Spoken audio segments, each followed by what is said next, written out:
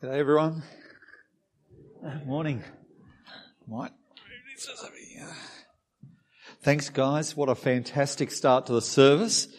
Hopefully things will continue in that light.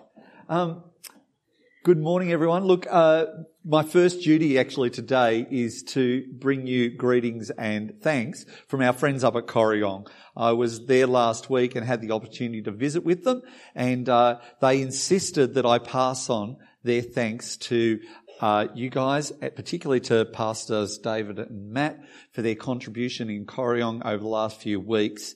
They also wanted everyone here at wanted to thank everybody here at Wodonga for your understanding and generosity in allowing Matt and David to go up there and help their pastor Graham. They also told me to let you know that you are always welcome to come and visit them. They love having people from down here come and visit them. So if you want to go up to a lovely part of the country, take a Sunday up there. We'll let you go from here to do that.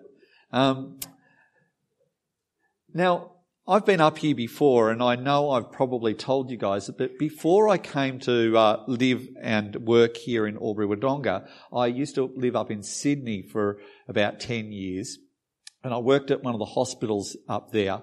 And while I was there, something happened in the hospital, and they needed a new person to become a justice of the peace within the allied health part of the hospital. And so I was nominated to go and do that.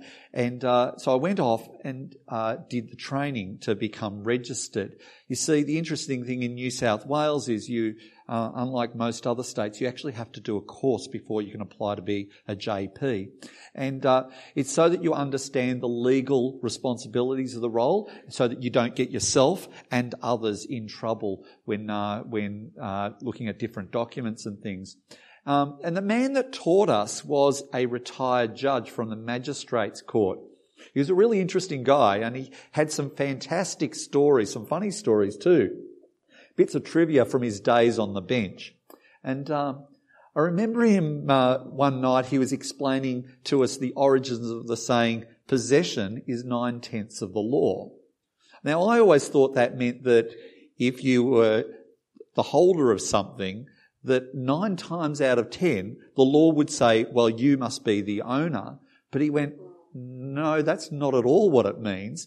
What it actually means is that the law regarding possession and ownership is so complex that if you lined up all the laws ever written on a shelf, 9/10 of them would be just about who owns what. You see, it seems that people just can't help themselves when it comes to laws. We have this terrible habit of taking a law, and instead of just considering the overriding principle of it, we look for exemptions and exclusions. And what we end up doing is creating laws upon laws to explain every conceivable situation. And it becomes so complex that no one can really understand or even obey it. Another story, I remember when I was a kid, our family used to holiday down at a place in Phillip Island. We go caravanning every year at Christmas. And at the place where we went caravanning, there were trampolines, and they had a 3-minute time clock so that everybody would get a turn, you know. One of the tricks that some of the older kids had come up with, though, was that they would play a game they called add-ons. And this would actually allow them to actually get more time. And the way it worked was that the first person would perform a trick, and then the second person would get on and perform the same trick and add another trick with no bounces or normal jumps in between. Then the third person would get on and do likewise, and the game would go on and on.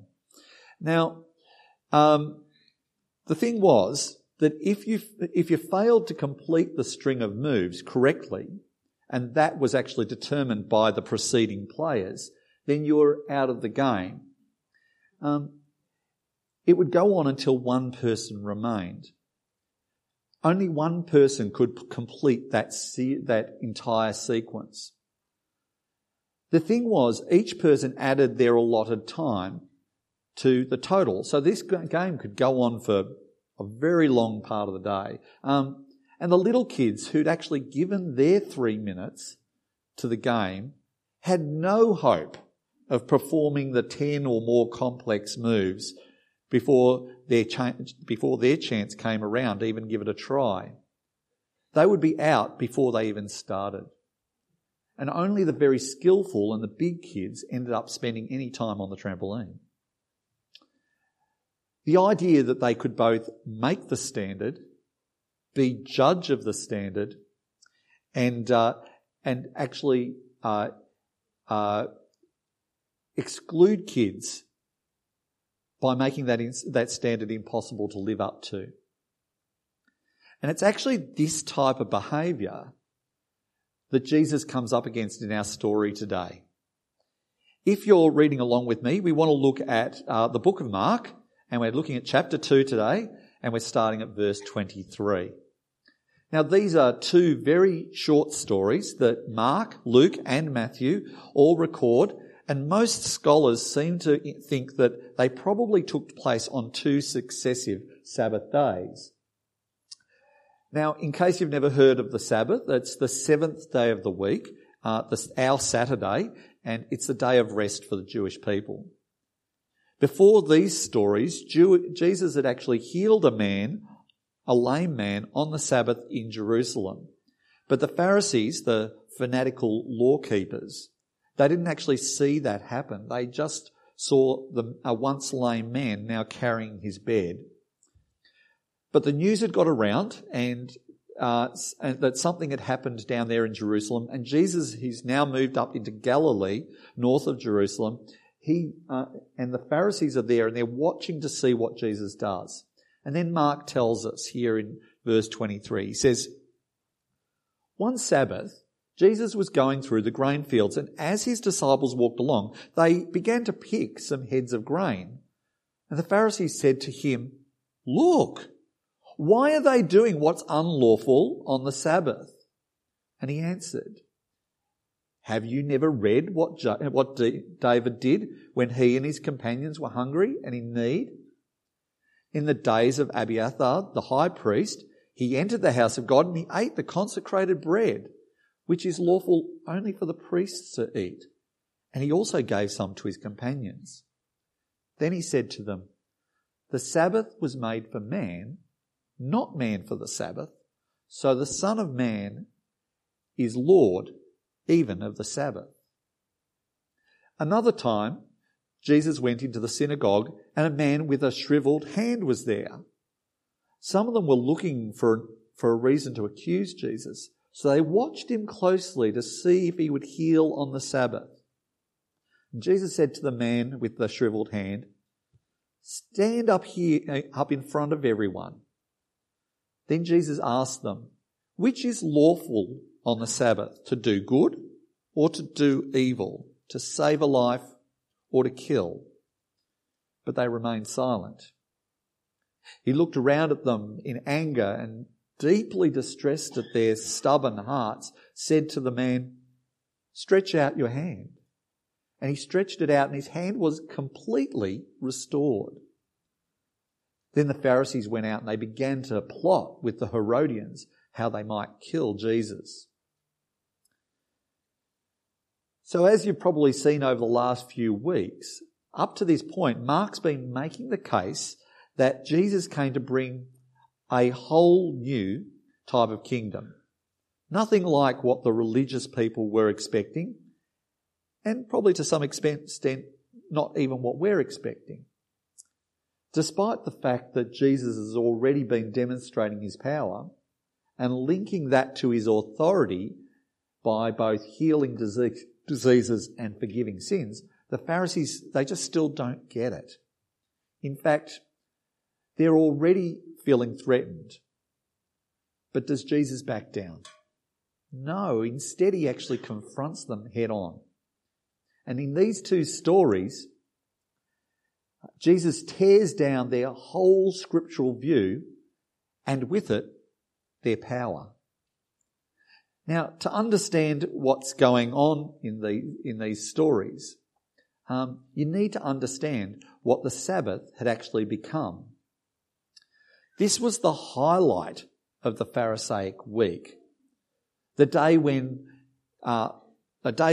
they could demonstrate the Pharisees could demonstrate their own piety as being both the lawmakers and the interpreters and the judges of the law.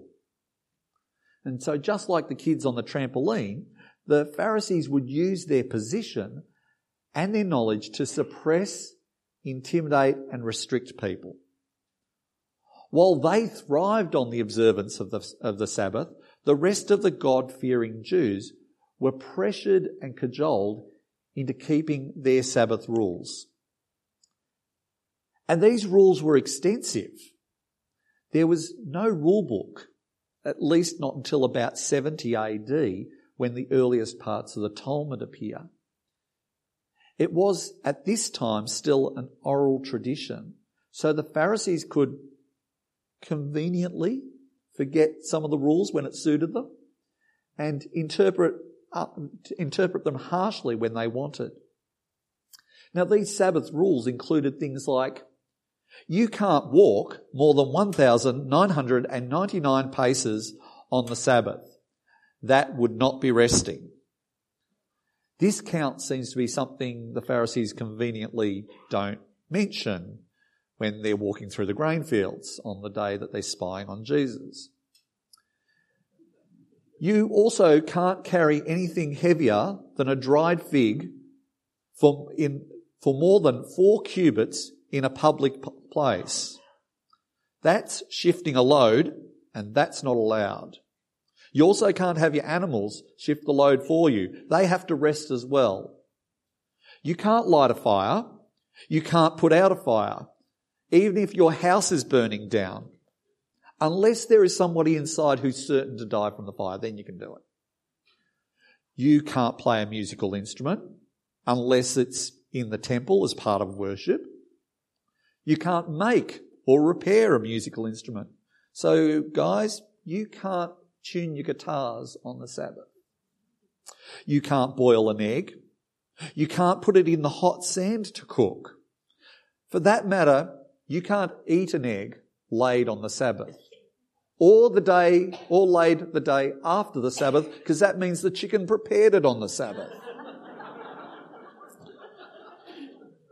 You can't separate foods, turning them from inedible to edible. That includes a ban on filtering water or picking the bones out of a piece of fish. These are classified as winnowing, just like the disciples were when they separated the husks from the grain. You can't have a bath on the Sabbath in case you accidentally splash water and inadvertently clean the floor. You can't find a pin on the floor and pick it up. That's cleaning too. Women, you are not allowed to look in the mirror in case you find a grey hair and are tempted to pull it out. That's not allowed. There's also some absolutely unbelievable rules about what married couples can and can't do on the Sabbath. But the one that I reckon absolutely takes the cake is you can't tithe on the Sabbath. You see, you might be tempted to lie about how much you give. This meant that the common people would have to make a special trip to the synagogue on a different day so that they could bring their gifts to God. The Pharisees made up all these rules. And in the Talmud, there is 24 volumes containing 39 classifications of rules. Can you imagine living under that level of scrutiny? It would be oppressive and unkind. But you know what? It's also unscriptural. You see, back in Genesis chapter 2, God first blesses the seventh day and he declares it holy because he rested from the work of creation.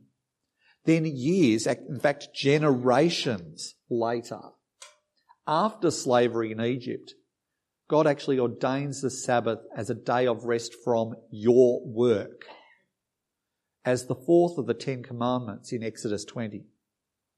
And then God reinforces the importance of resting from your work, again in Exodus 31 and Deuteronomy 5. The scriptures don't say anything about these Talmud rules. They are extrapolations of rest from your work. This Sabbath was ordained by God in order to set his people apart and give them the space and the freedom to develop and maintain their relationship with God, to give them rest and recovery. And here it was now being twisted into something to oppress God's people. It's no longer a gift of mercy to the Jews. It's become a day of deprivation. Not just for the Pharisees. No, they made sure everybody had to suffer. Even their religious rivals, the scribes, who absolutely hated the Pharisees, had been worn down by their constant judgment so that the scribes would even comply with Sabbath laws. At least they would in public. The Pharisaic system is all based on works, merit, self-righteousness, attainment and achievement through ceremonial law and external law-keeping. It created a culture of fear, isolation and guilt. It wore people down, and because of it, the Sabbath had become something to endure, not to celebrate. And that's what Jesus is coming against in these two incidents. And now I have absolutely no doubt that he actually orchestrated this confrontation. You see, only shortly before this event, Matthew records Jesus saying, "Come to me, all of you who are weary and burdened. I'll give you rest. Take my yoke upon you and learn from me. I'm gentle and humble in heart, and you'll find rest for your souls." You see, even here, Jesus is not so worried about physical rest or physical inactivity. This is rest for your souls. He's talking about relief from the oppression of the Pharisaic system of rules and restrictions. A system that offered no hope or relief from a guilty conscience, just more rules upon rules to be obeyed. But here, in this first story, the Pharisees, they actually have their nose put out of joint because Jesus doesn't react to the disciples picking a few heads of grain and rubbing the husks off for a snack, just as Deuteronomy 23 actually says they can. The Pharisees call this harvesting and winnowing, which is work. And what the Pharisees really want to know is, why are these disciples defying their authority? And Jesus' response to the Pharisees is really interesting. He starts off with a question. Have you not read what David did? Don't you know your scriptures? Well, that would have really got the Pharisees back up, I reckon, because of course they'd read it. They prided themselves on their knowledge of the scriptures. And anything about their greatest king, David, they probably could quote it. The story Jesus is referring to is found in 1 Samuel chapter 21, if you want to look it up. David and a small band of his men are running for their lives from Saul and come to where the tabernacle is at a little town called Nob. And they are tired and they're hungry.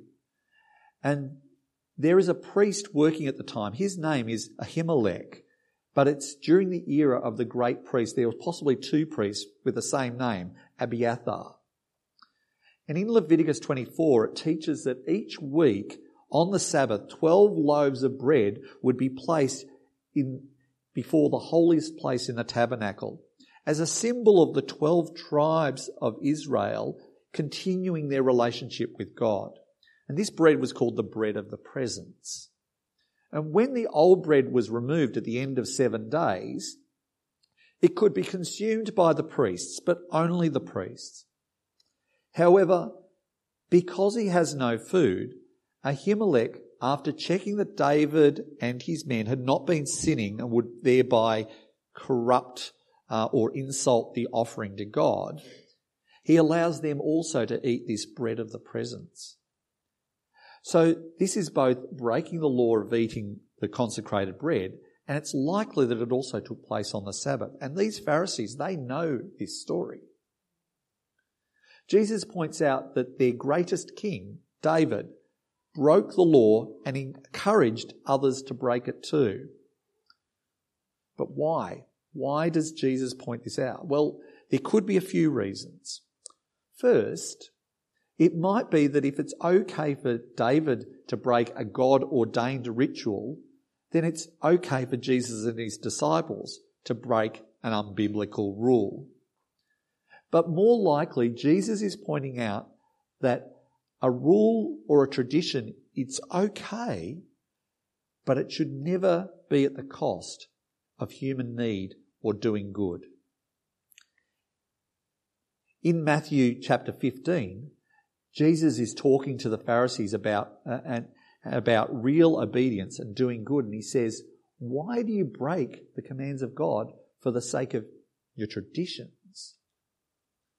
The third possible reason I came up with is that Jesus could be bringing up this story because he's trying to make a comparison.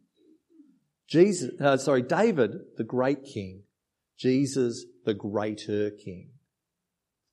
And that point would not have been lost on the Pharisees, because Jesus then says in verse 27,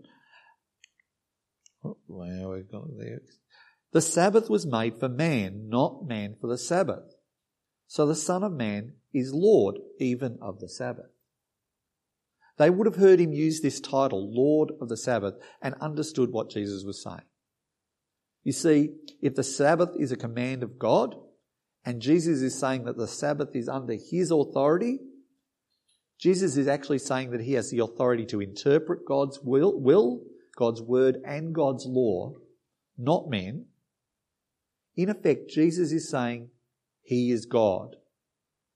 And to the Pharisees' ears, this is blasphemy. The next story that Mark records, which, as I mentioned, possibly happened on the very next Sabbath, our Saturday, Jesus doubles down on this confrontation with the religious leaders. The people opposing Jesus are watching him to see if he slips up. They want to find something that they can pin on him, but instead Jesus gives them the opportunity to correct their thinking about him and their view about the Sabbath and what the Sabbath is about. Jesus calls for a crippled man with a deformed hand to come up the front so he can make a point. Now, for a second, just think of what it must have been like for this guy at that time and in that culture if you didn't have a hand that worked. The guy was probably unemployed. He would have struggled with physical labour. And like many cultures today, he might have actually been seen as unclean because he would have had to both eat and toilet with one hand. He's likely to have been ostracised and really only exist on the fringes of the community. If there was ever a person that could use a little compassion and grace, this man could. But that's not what the religious leaders are concerned about. They're only concerned about Sabbath rules. So Jesus' question is very pointed. Does the law permit good deeds on the Sabbath, or is it a day for doing evil, a day to save a life or destroy it? Jesus says nothing about rest, only about doing good. The Pharisees know what the Scripture says about true worship and what the Sabbath is actually meant to be about. They know that in Isaiah chapter 58, for instance, God says that he doesn't want their ceremonies and rules. God wants his people to be compassionate, just. He wants them to be generous, freeing, helpful, restoring. He wants builders of homes, builders of families. Look at what it says in Isaiah 58:13. It says, "Keep the Sabbath day holy. Don't pursue your own interests on that day, but enjoy the Sabbath and speak of it with delight as the Lord's holy day. Honour the Sabbath in everything you do on that day." So they're allowed to do things on the Sabbath, and it's meant to be a day of joy. And even back in Isaiah chapter 1, God says to his wayward people, "What makes you think I want your sacrifices? I'm sick of your burnt offerings. I don't like the way you strut around in your ceremonies and special festivals. First, give up your evil ways. Learn to do good. Seek justice. Help the oppressed. Defend the cause of orphans. Fight for the rights of widows." So when Jesus asks that question, does the law permit good deeds on the Sabbath, or is it a day for doing evil? The irony in this situation, it's staggering. Jesus shows compassion on the man by by telling him to stretch out his crippled hand. He doesn't even touch or force it open. Just a word. And a word is not something that can be considered work. So Jesus effectively saves a life while the Pharisees go away and start plotting how to destroy and kill Jesus. And it is all because he challenged their authority and undermined their capacity to control and dominate the Jewish people. Jesus is demonstrating that he's Lord of the Sabbath, that he has the authority to say what the Sabbath is meant to be, and he says it is a day, more than any other day, that should be marked by grace. In fact, his whole kingdom, he's demonstrating, is to be a kingdom of grace. Remember Matthew 11:28? "Come to me, all of you who are weary and burdened. I'll give you rest. You will find rest for your souls." Doesn't that sound good? So the question remains, is the Sabbath still important? Is it still important today? Well, it appears that the Sabbath on a Saturday, as observed by the Jews, was a special observance ordained by God for his special people. Interestingly, after Jesus' resurrection, there is almost no mention in Scripture of having a seventh-day rest, except when Paul is trying to reach his fellow Jews for the gospel. And at that time he says, "To the Jews I became a Jew." In other words, he followed their customs while amongst them. But all through the New Testament and into the earliest records that we have of the Christian church, they would actually meet on the first day of the week to celebrate and worship the risen Jesus. And we still have that happening today. The first day of the week, Sunday, that's why we're here. The followers of Christ gather to give praise and thanks to God, to take the opportunity to encourage others and to put aside the distractions of the world and make space to spend time with God. The problem is that even though we don't have Pharisees enforcing Sabbath law here today, I think we can still fall into the same trap of becoming rules-based, religious about our Sundays, and think that somehow our behaviour, what we do or what we don't do on Sunday, can somehow bring us closer to God. And that's exactly what Jesus is correcting in these stories. He's saying that we don't have to try and hold to a set of rules, that they can't save us anyway. We can come to him, follow him, and in his grace, his kingdom of grace, we can rest in his forgiveness as he restores us into relationship with the Father God. If we consider Sunday our Sabbath or our resting day, then we put aside our work to create space to worship God. Not out of a sense of compulsion though, but because we are drawn to his love and His grace of our Saviour Jesus Christ. The writer of Hebrews puts it really well in chapter 4, verses 1 and 2. He says, God's promise of entering His rest, it still stands. So we ought to tremble with fear that some of you might fail to experience it.